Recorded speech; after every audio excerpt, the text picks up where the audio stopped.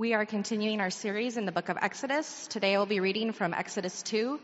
As you are able, would you please stand for the reading of God's word as a sign of his authority over us? Now a man from the house of Levi went and took as his wife a Levite woman. The woman conceived and bore a son, and when she saw that he was a fine child, she hid him 3 months. When she could hide him no longer, she took for him a basket made of bulrushes and daubed it with bitumen and pitch. She put the child in it and placed it among the reeds by the riverbank.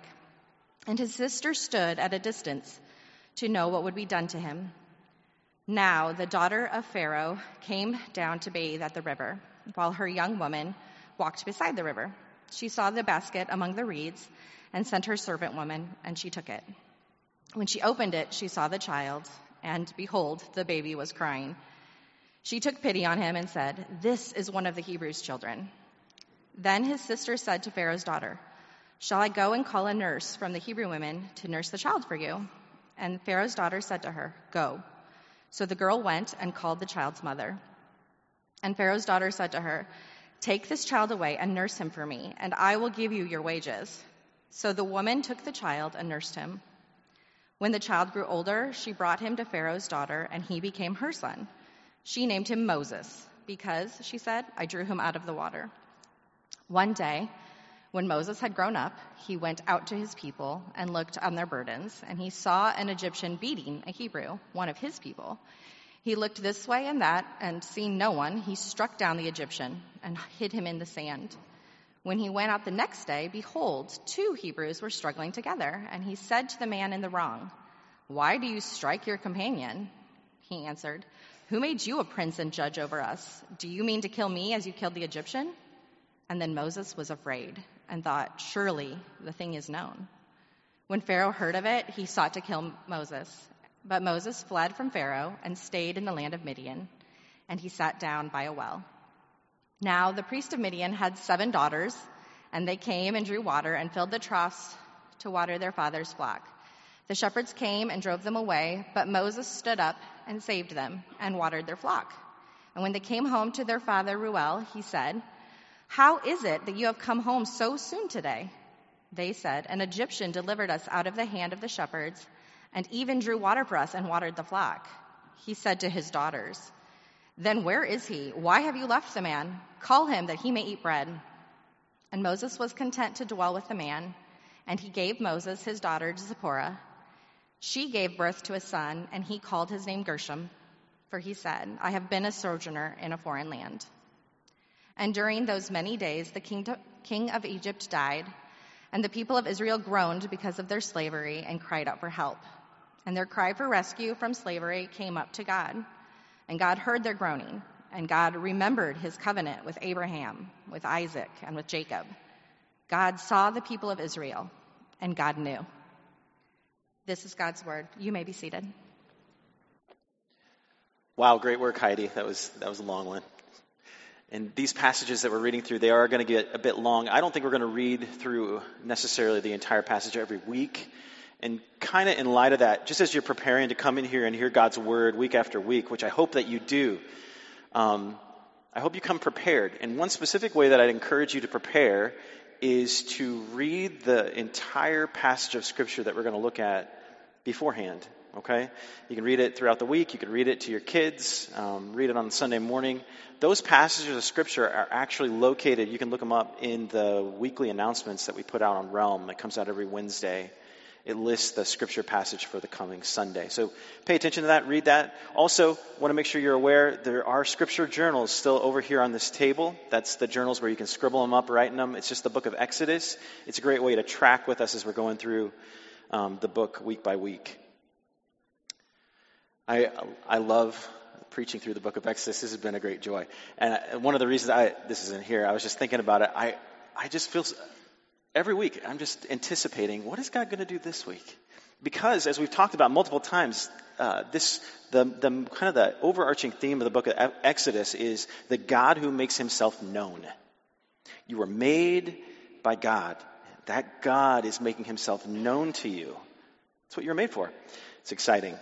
Okay, so one summer, many summers ago, during my college days, So that's how long ago we're talking about. I helped out at a little outdoor theater. I worked backstage. It was a musical theater type thing, and we were putting on a production of Cinderella. The big moment for me as a backstage worker was I was working with the special effects. And I am not some sort of special effects wizard, but there was a guy who knew what he was doing. And again, it was just a little small theater. But he had a good idea what he would do. The big moment for Cinderella, as you can imagine, is the moment where the pumpkin turns into the carriage and then goes back into the pumpkin. And so my job was to work the special effect where I'd essentially pull this gigantic curtain through a very small opening kind of housed inside of a cutout trash can, if you can kind of picture it. So when that moment came, I would just yank with all of my might and run in the opposite direction to try to make it look like that carriage turned into a pumpkin, into a pumpkin, into a carriage. It was pretty cool. It actually kind of worked. All the pieces coming together. Now, for the people watching that transformation take place, they were seeing one thing, right? They saw, hopefully, not some sort of like cheap imitation poor special effect, but they actually saw something of like a, pumpkin transforming into a carriage. But for us, back behind stage, the little team that I was working with, we saw something completely different. It was honestly pretty chaotic at times. We were kind of seeing how the sausage was made, so to speak. Now, what does this have to do with Exodus? Exodus as a whole is an absolutely spellbinding, worship-producing, historic account of God's deliverance of his people. It really is. I would encourage you to try to read it all the way through, or read it with your family at night or with your roommates. But for the people who were living it out at the time, talking specifically about the Israelites and Moses himself, for the people on stage, so to speak, it was incredibly bitter. That's what it talked about in chapter 1. And yet, backstage, behind the scenes, God was at work. Now, question. I want to try to answer this every single week we go through Exodus, because it can feel like such a faraway story from a faraway land and a faraway time. What does this have to do with us? Today, here's what I'm going to pray.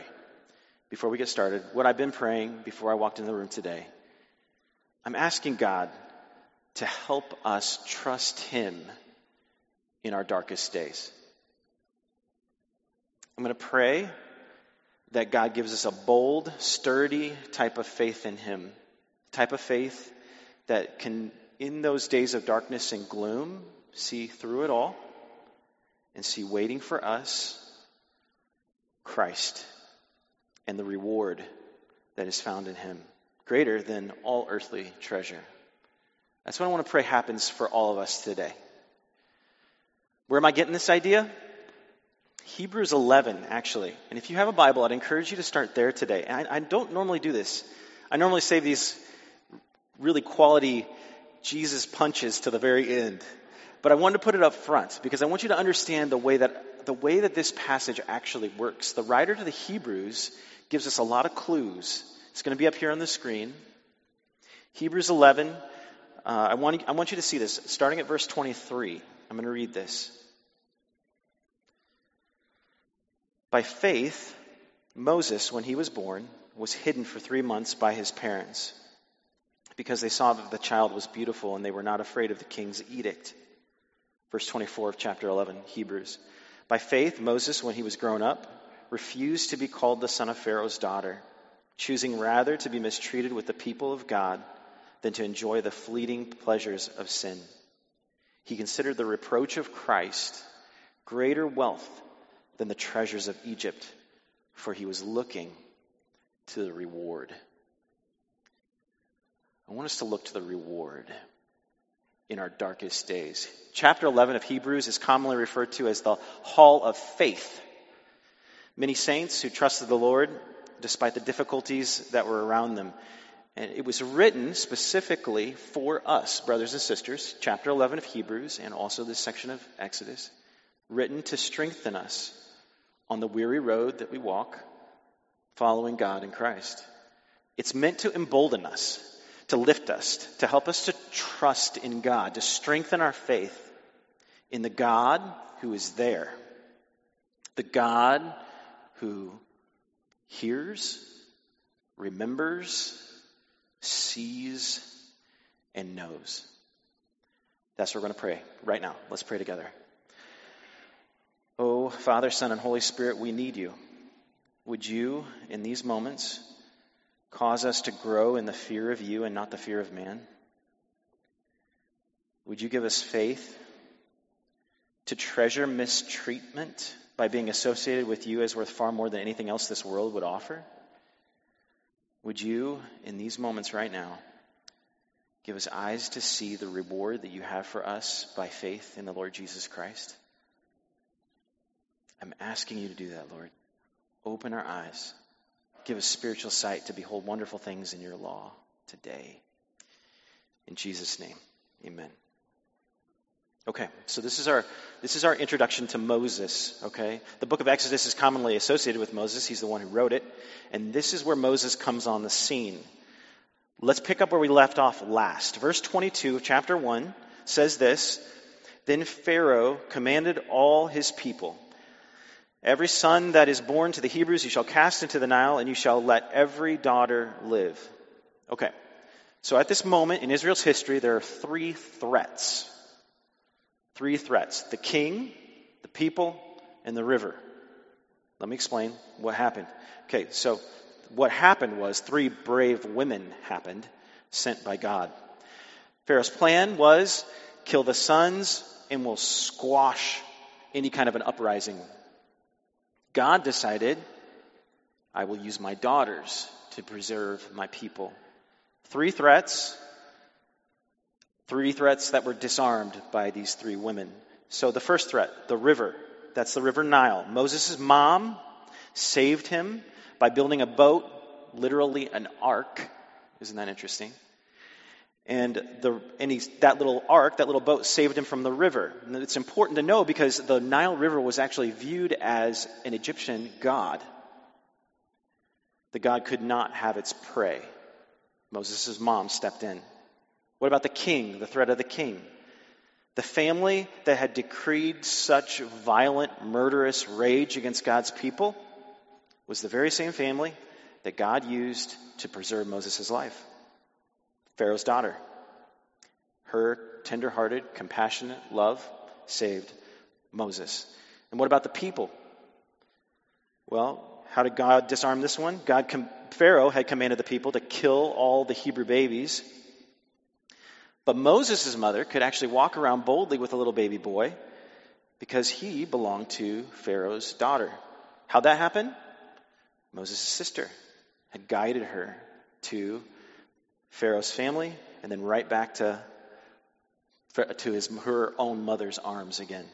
So from the beginning of the chapter, what we're seeing on the stage, the onstage drama of Israel's hardship unfolding, but behind the scenes, we're seeing how God is sovereignly caring for his people. He's orchestrating their deliverance. I want to go back to that Hebrews passage one more time. I want to go back to verse 23 because it mentions specifically what happens here in Exodus. Verse 23 says this: By faith, Moses, when he was born, was hidden for 3 months by his parents because they saw that the child was beautiful and they were not afraid of the king's edict. Moses' parents' decision to hide him for 3 months, which was risking their lives and probably the lives of other people as well, it came from faith. That's what I want us to see. They did not fear Pharaoh's edict. They feared God. There's no way that they could have known how this would work out. They could only see what was right in front of them. And what was right in front of them was death. That was the promise. That's what Pharaoh said. And so in order for him to be saved, that meant they would have to keep him quiet. Take him out to a field somewhere while they were working out there. Who knows what they did. But like the Hebrew midwives, as they acted in faith, as they acted in the fear of God, God provided for them. So really what I'm doing right now is I'm doubling down on last week's sermon. Last week's message. Fear God, not man. Man cannot provide what we are looking for, whether it's safety or fulfillment or satisfaction or love. Fearing God, not being afraid of God, having faith in him, trusting him, it unlocks the storehouses of God's heavenly mercy and grace and kindness. Look at what this step of faith did. So this was a step of faith that Moses' parents took, of fearing God, that then sets in motion, under the sovereign hand of God, something pretty amazing. It's a fostering to adoption process. Do you see that? That's what their step of faith set in motion. So many of you foster and adopt, or you support and help those who do. And I am so thankful for you. I praise God for you. I love that is interwoven to the culture of here at Christ Community. It is an act of faith in the God who will provide. That's what these women are doing. That's what you do. I just want to exhort you from God's word, brothers and sisters. If that's you, continue to trust him. He will provide. He will provide. And I should also mention this. Sometimes, as we think about the fact that this is showing us Moses' parents' step of faith, sometimes letting go of kids is an act of faith too. Think about what Moses' mom did. She had to let go of her son. She had to entrust him to God. It happens several times in the Bible. Hannah and her son Samuel, she had to let go of her son Samuel and trust him to God. And even Mary, with Jesus on the cross, had to let go of her son.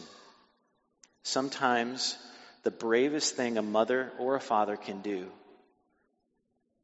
is one of the greatest acts of faith that they can do is to entrust their child, who actually belongs to God, even more than he belongs to him or her, to God.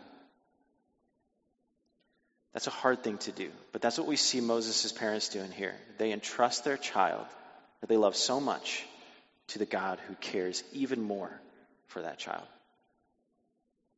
And then we read this, verse 11. One day when Moses had grown up, he went out to his people and looked on their burdens, and he saw an Egyptian beating a Hebrew, one of his people. Okay, that little phrase, one day when Moses had grown up, that represents 40 years. 40 years of time between his birth and being raised in Pharaoh's house, getting the top education, having exposure to the greatest wealth and resources and lifestyle that the world had to offer at that time. That was all represented in that little phrase, one day when Moses had grown up. How do we know that? Skipping ahead to Acts chapter 7, verse 23, Stephen is standing before the council of the religious leaders at that time, and he says this, Acts 7:23 says, when he, Moses, was 40 years old, it came into his heart to visit his brothers, the children of Israel. So 40 years of time happened there. And what we see is actually that God had built Moses for this moment. If you remember what's about to unfold, God actually was doing something in Moses, in those Egyptian classrooms, in Pharaoh's house, getting him ready for these moments that are about to follow. Look at what happens. Moses did not leverage his position. For 40 years, he had access to all the riches of Egypt, to Pharaoh's family, to the best education, food, lifestyle. He was wealthy. He had everything that he'd need, but he did not stay there. Something switched. Something happened in his heart and his mind. It says he went out in verse 11. That meant that he actually went out of the palace and he went to his people. Twice it says his people. This is an act of boldness, bravery, connection. He didn't leverage his position in Pharaoh's court for himself. He knew who he was. He became a slave in those moments. This is what he's doing. He became a slave to rescue the slaves. Here's the second thing we see about Moses. He was not afraid of his call. In Stephen's speech, if we're continuing that passage, this is what it says. So this is Acts 7 again. When he was 40 years old, it came into his heart to visit his brothers, the children of Israel. And seeing one of them wronged, He defended the oppressed man and avenged him by striking down the Egyptian. He supposed that his brothers would understand that God was giving them salvation by his hand, but they did not understand. To some degree, Moses felt called by God, called to go to his people, to defend his people, to help his people. And he took action. And so when he saw that Egyptian that was mistreating one of his brothers, he killed him. Moses thought that this was the moment that he had been brought to by God. He felt God had called him to be this man. Here's the third thing we see about Moses. He would not tolerate injustice. He avenged the mistreatment of his own people. When that Egyptian was mistreating that Hebrew brother of his, he killed him. And later on in this passage, we see that he defends some women who were being mistreated by some other shepherds. And even though his people would reject him here, as we're going to see, he didn't go after his people. He didn't respond unjustly to them. He would not tolerate injustice. I recently read about a Civil War officer named Robert Gould Shaw. Some of you know who this is. He was depicted in the movie Glory a number of years ago. He accepted command of the 54th Massachusetts Regiment of the Northern Union Army during the Civil War. This was the first all-black regiment. They fought together, and when it came time for them to receive pay, they were given checks, giving them compensation for what they had done. The black soldiers had been promised the same as the white soldiers, but when they received their pay, it was unequal. The black soldiers had received far less. So those soldiers ripped up their checks in injustice. Robert Gould Shaw, he had a moment. He had to make a decision. He ripped up his check too. Why? He wanted to associate with these brothers that he loved so much, his fellow soldiers with whom he served. Moses here is ripping up the check of his life in Egypt. It was essentially a blank check. He could do whatever he wanted, and he ripped it up to be with his people. Now, this is a moment to mark in the book of Exodus as this narrative unfolds. He's 40. Moses is 40, right? He thought, and it sure seems like, based on those character qualities that we just talked about, it seemed like he was ready to lead the people to freedom, to liberate them. Jesus said this, "For the gate is narrow and the way is hard that leads to life." Faith in God drove Moses to associate with his people. He wanted what God would provide more than the fleeting pleasures of Egypt. And that life that Moses is pursuing, that true life in God, is now going to lead him on a winding path, a hard road. I am 42. There you have it. I'm about Moses' age. Most of you in this room, you're younger than me.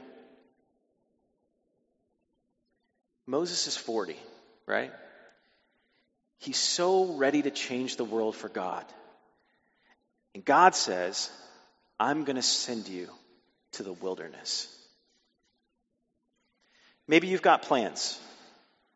Maybe you've got a passion for God. You don't want to be thrown off the path if it's hard.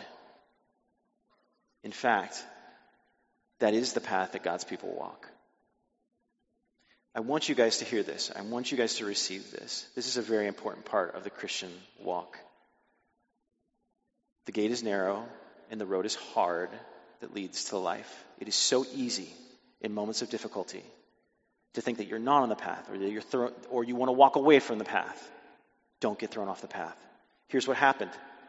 Moses saw the unjust beating of that Hebrew slave by the Egyptian, and he killed him. And then the very next day, Moses sees one Israelite fighting another Israelite, brother fighting brother. The first what happened to him is they rejected him. Verse 14 of Exodus 2. Who made you a prince and a judge over us?" And then they shocked him. "Do you mean to kill me as you killed the Egyptian?" Somehow, some way, the news got out. And it got out quickly. Pharaoh had heard of it too. In verse 15, that's what it says. Most likely, what happened was that Hebrew slave that Moses had saved got scared. He wanted to cover his own backside, so he went and told everybody else and said, "Hey, look, I didn't do this. I just want you to know, I didn't kill this guy." And overnight, Moses' plans, what he thought that God had brought him into, the path, the life that God had brought him to, had called him to in that moment, it all starts to unravel. Do you see that? And so he runs. He runs to Midian, which is a desert. It's located several days' journey from Egypt in the southeast. That area, the Midianites, those were distant relatives of the Hebrew people through Abraham. And he sits down by a well. Some women come along to water their father's flock. Some shepherds come up, start to mistreat them, treat them unjustly. He chases them away. And you see, Moses has the same heart.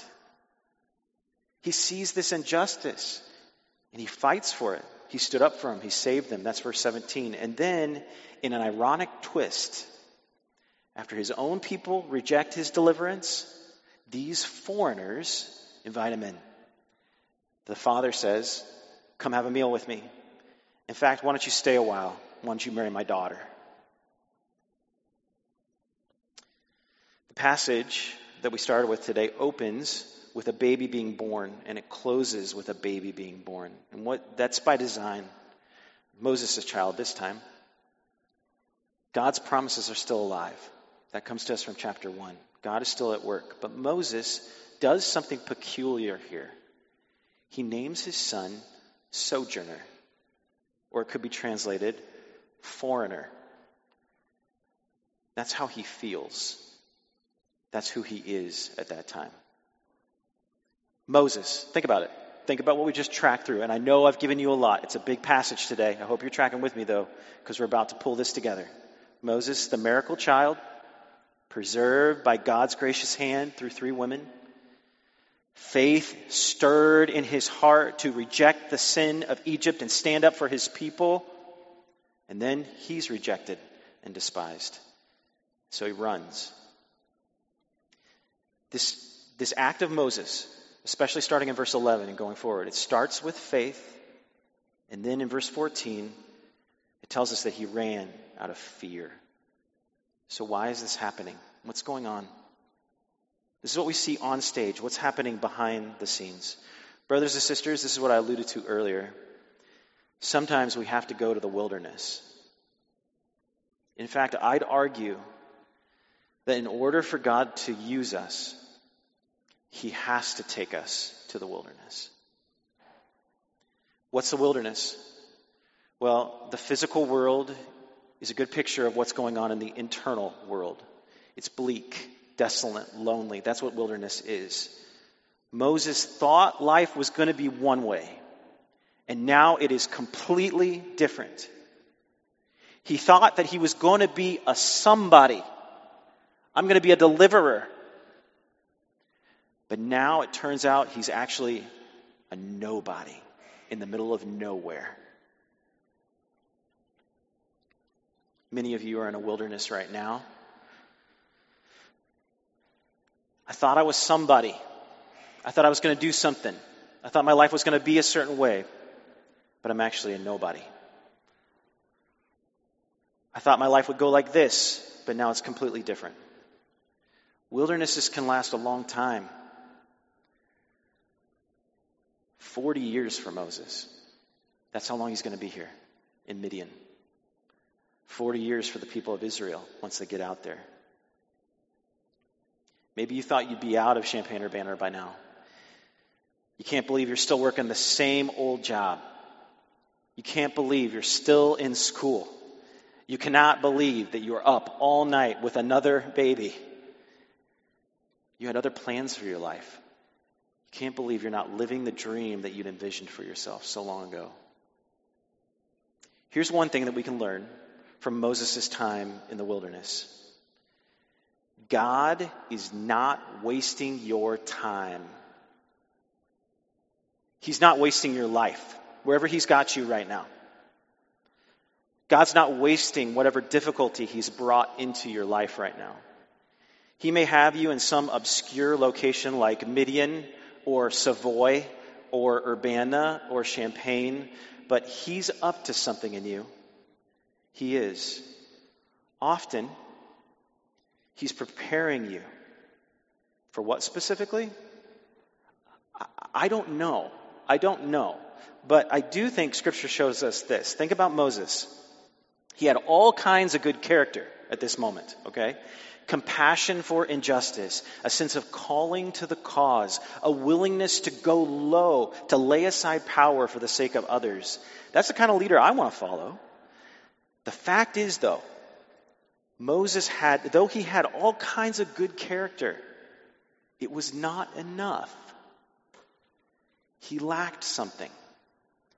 So what did Moses lack? There's a verse that God often draws to my mind when I think about times in the wilderness. It's kind of random. It's from Song of Solomon, chapter 8, verse 5. And it says this. You can just listen to me. Who is that coming up from the wilderness, leaning on her beloved? Who is that coming up from the wilderness, leaning on her beloved? I love that picture. What Moses lacked and what brings the wilderness, from the wilderness, is it brings a posture of dependence, of leaning on our beloved, of leaning on our Father God. The wilderness often brings us to the end of ourselves, which is precisely where God wants us to be, the end of ourself. The Lord says this, unless the Lord builds the house, its laborers labor in vain. Jesus said this, I am the vine, you are the branches. Whoever abides in me and I in him, he will bear much fruit. But apart from me, you can do nothing. Let me say it differently. In the Word of God, mere human effort, however well-intentioned, committed, or influential, it results in failure. The only way forward is if God is on our side, brothers and sisters. If God is for us, that's how we move forward. If God works on our behalf. Oftentimes, God brings us through the way of failure to bring us to the place of effectiveness. And how are we effective? We trust in God. We lean on him. We look to him. We call out to him, and he hears, remembers, sees, and knows. I'm getting a little bit ahead of myself. You might even remember back to a sermon that I gave a long time ago, 1 Corinthians 15. We talked about resurrection life. And we talked about how death is actually a doorway to true life, to life because of the resurrection of Jesus Christ. Death has no more sting because of him. In life, we will die. That's what I'm trying to say. Just like Moses is right here. We will die again and again and again. Big ways and small ways. Big wildernesses, small wildernesses. And every time that happens, somebody cuts you off when you're driving. It's killing you. Job situation's going really bad. It's killing you. Whatever it is, every moment is a small or large wilderness opportunity to die to ourselves and rise with Christ, to experience the fellowship that comes in the midst of hardship. Jesus knows. He knows what you're going through. Our God is the God who knows. That's what we see in this passage, not just merely intellectually, but experientially. Look at verses 23 through 25. We're bringing it to a close now. Verse 23 through 25. During those many days, the king of Egypt died, and the people of Israel groaned because of their slavery and cried out for help. Their cry for rescue from slavery came up to God. Verse 24. And God heard their groaning, and God remembered his covenant with Abraham, with Isaac, and with Jacob. And God saw the people of Israel, and God knew. 40 years in the palace, and now 40 years in the desert. And Israel is groaning in slavery. This is brutal. And the groans then transform. They become cries for help, prayers to God for rescue. And those prayers came up to God. That's access to him, and they move him. In this little section, we see 4 powerful verbs that I really hope, as you go through the wildernesses of life, as your faith is stirred, perhaps even this morning in him, 4 verbs that will stoke the fires of your faith even more. Here they are. God heard their groaning. God remembered his covenant. God saw the people. And God knew. This is here to draw you toward God in faith in those darkest of days, to lean on him in your wilderness moments so that when you come out of the wilderness, you are leaning on your beloved's arm. God hears. He actually hears your prayers, brothers and sisters. This is the behind-the-scenes, totally sovereign work of God. The prayers that you would pour out to him. Look, I understand. Sometimes it feels like, I've talked about this before, sometimes it feels like an actual idol that I saw in China, where people would take their prayers, they would write them down on a piece of paper, make them sticky with spit, and then fling them at the idol, hoping that prayer would stick to the idol, because if it stuck to the idol, then that prayer was heard and answered. That is not how our God works. He hears. He responds. Your prayers matter. They count. They aren't throwaway, wishful balls of spit and paper. God remembers. Specifically, he remembers his covenant. Question, is God forgetful? Does he need a tile tag on his keychain like I do because I lose my keys all the time? No, he does not. When God remembers in the Bible, what it means is he's moving toward the object of his remembrance. If God forgets, he's refusing to respond. In Exodus 1, we saw that God was remembering the promises that he made to Adam and Eve and Abraham. The promise to bless you, multiply you, make a nation out of you, give you a land, give you a home. This love, this covenantal love, this is what he's remembering. It is an unbreakable love. He will not forget that toward his people. He remembers. You know what he forgets? What Scripture says he often forgets? Our sins. The new covenant says this from Jeremiah 31. They will know me, and I will remember their sins no more. You know what that means? God doesn't just hold your sins over your head. He's not like some sort of nagging, aunt or uncle or parent just swatting you on the head saying, when will you get it together? When will you figure things out? When will you? No. God remembers. What he remembers is his covenant, steadfast love toward you. Prayer, crying out to God, accesses that love. God sees. My heart breaks for the people in this room who feel unseen. I was thinking about that this morning. And I want you to know, on the authority of God's word, that he sees you. Your God sees you. Not just the junk in your life, not just the sin, but he sees you as a whole person that he sent his son to save.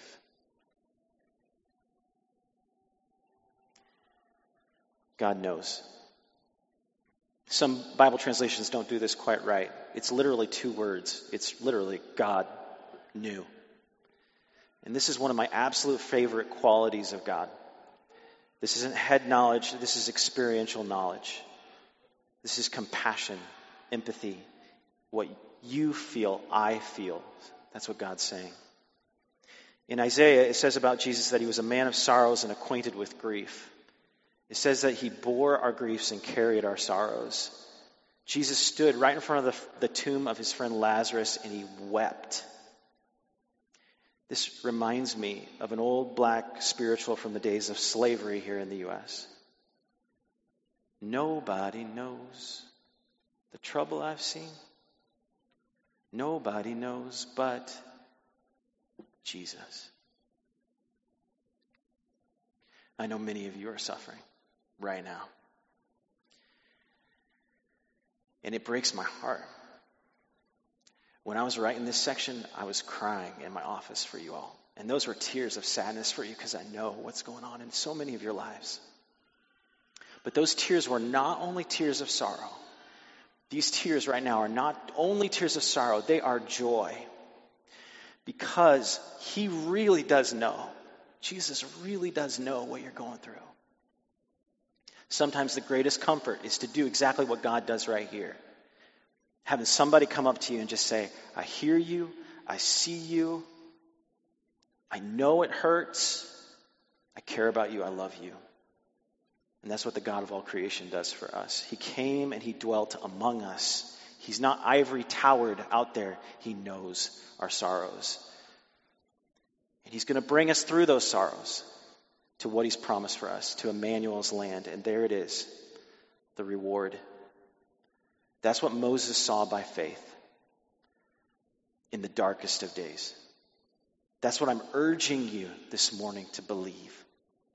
That Jesus has led the way on the hard road that leads to life, to eternal life, to this great reward that awaits us. Have faith, brothers and sisters, in the unseen God at work in a million ways behind the scenes in your life right now. Have faith and pray your prayers move the God who is sovereign over all things. Have faith in the Lord who knows so much that he left heaven and experienced the very things, the very sorrows that we've experienced. He too was rejected by his people, and he did not shrink back. He went to the cross.